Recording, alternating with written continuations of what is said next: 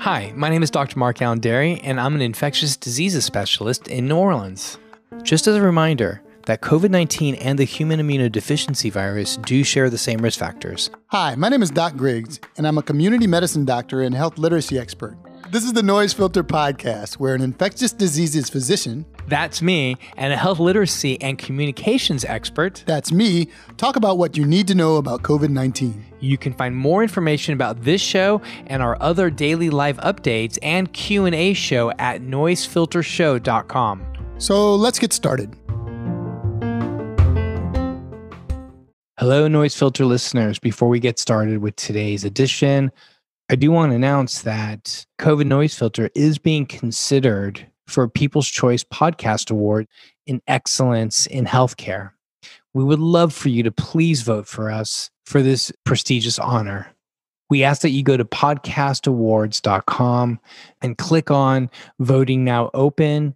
Please vote for us in two categories, the People's Choice Award, as well as the category for health.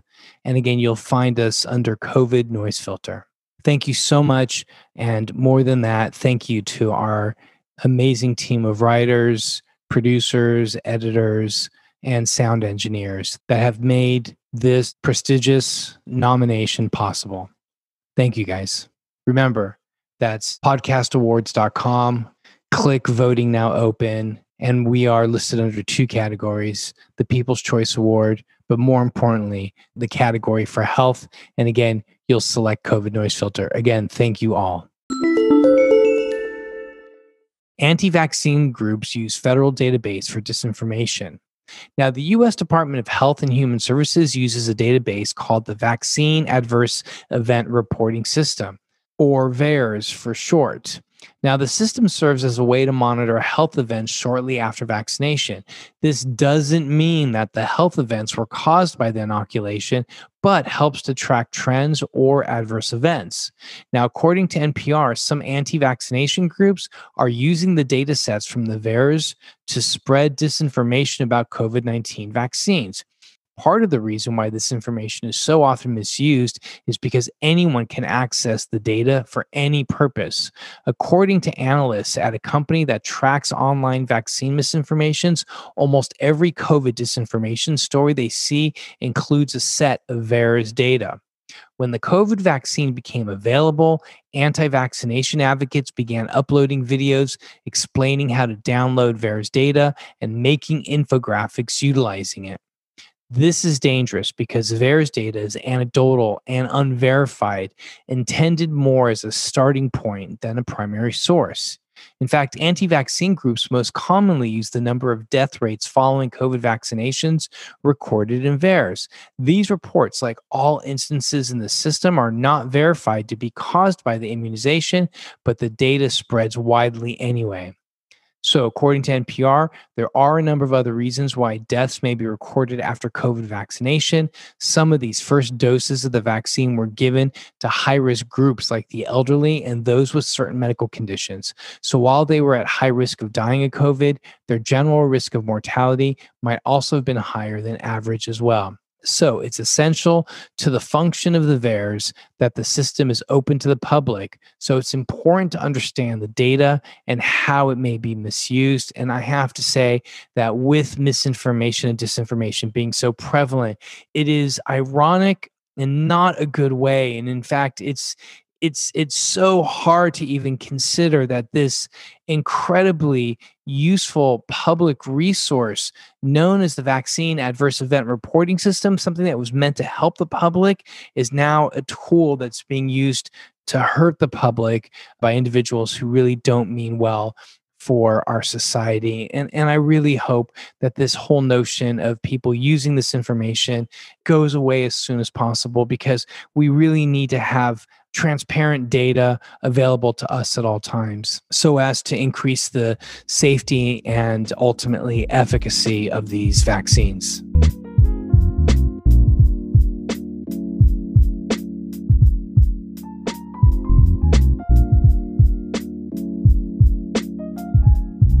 New medical problems. There are hundreds of thousands of Americans who are seeking medical care for post-COVID health problems that went undiagnosed until after infection. There was a study tracking the health insurance of about 2 million people of all ages who tested positive for the coronavirus. About 23% of them sought treatment for new conditions such as pain, breathing issues, high cholesterol and blood pressure, fatigue, heart abnormalities, sleep and skin problems, and mental health issues. These problems were even present in 19% of people who said they were asymptomatic. Health professionals are emphasizing this finding because it can help those who may not have known that they had had COVID determine what their true medical history was and that it includes COVID. Now, the study is strong because of its size and ability to look across a range of disease severity in a diverse age group. It supports the idea that long COVID can affect nearly every organ system develop into chronic diseases. There are some things that the study missed, however. For instance, it only addressed some aspects of post-COVID. It did not say when symptoms occurred, when patients sought medical help, or how long the problems persisted. The data came from private health insurance or Medicare Advantage patients, even though those without insurance are more likely to have worse outcomes. We're not getting the full picture of post-COVID. Another concern would be the lack of comparison between COVID and non-COVID patients. But all in all, the findings underestimate the nature of post-COVID, but do help suggest that the health system should adapt to the idea of long COVID across demographics and needing multidisciplinary care as a treatment method.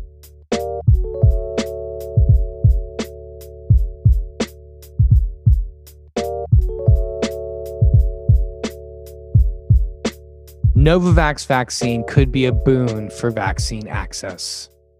In mid-June, biotech firm Novavax announced that its COVID vaccine candidate was 90% effective against COVID cases that produce symptoms and 100% effective against moderate and severe disease.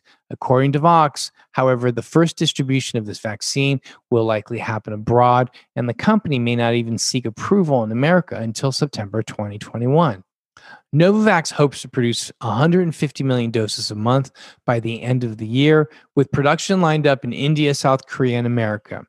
The vaccine would be a beacon for countries that have struggled with access to doses for several reasons. First, the Novavax vaccine takes a different approach to immunity than the other COVID vaccines. They combine a baculovirus with the genes needed to make the COVID spike protein and infect moth cells with this virus. When the moth cell makes the spike proteins, they harvest them and combine them with a nanoparticle, which then becomes the vaccine.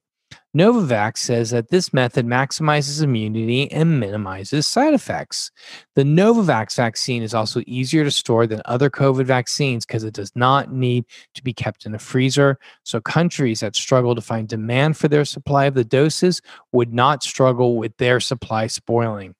Novavax has shown a commitment thus far to supplying countries that need them with doses of their vaccine. They pledged more than 1 billion doses through the consortium Gavi and are negotiating increased manufacturing in India and South Korea. In the US, researchers are considering the vaccine's eventual utility as a booster. And on a side note, I have to say, I do not know why there is not more on Novavax. This was an article that we took from Vox, but I would have you also look at a great article that appeared in Vice magazine on Tuesday, June 29th, that also did a really nice job explaining the Novavax vaccine and how it works. And it featured, ding, ding, ding, yours truly right here. Just as a reminder, that COVID-19 and the human immunodeficiency virus do share the same risk factors. Doc Griggs? Thanks for listening to the Noise Filter Daily Podcast. Dr. Derry and I have a daily show at 4 p.m. Central Standard Time where we go into more detail on stories and answer your questions about COVID-19. You can find Doc Griggs at DocGriggs1 on social media, and you can find me at Dr. Mark Allen Derry or at DRDERY. You can follow us at Noise Filter on Instagram, Noise Filter NOLA on Twitter, and for more information about us and the show, you can go to noisefiltershow.com. Hey, Doc Griggs, any last words? Remember, get checked, get fit, get moving. And remember to get some rest to boost your immune system. And Doc? Protect yourself and others by staying home, and please wear masks when you go outside. Remember, health is a human right.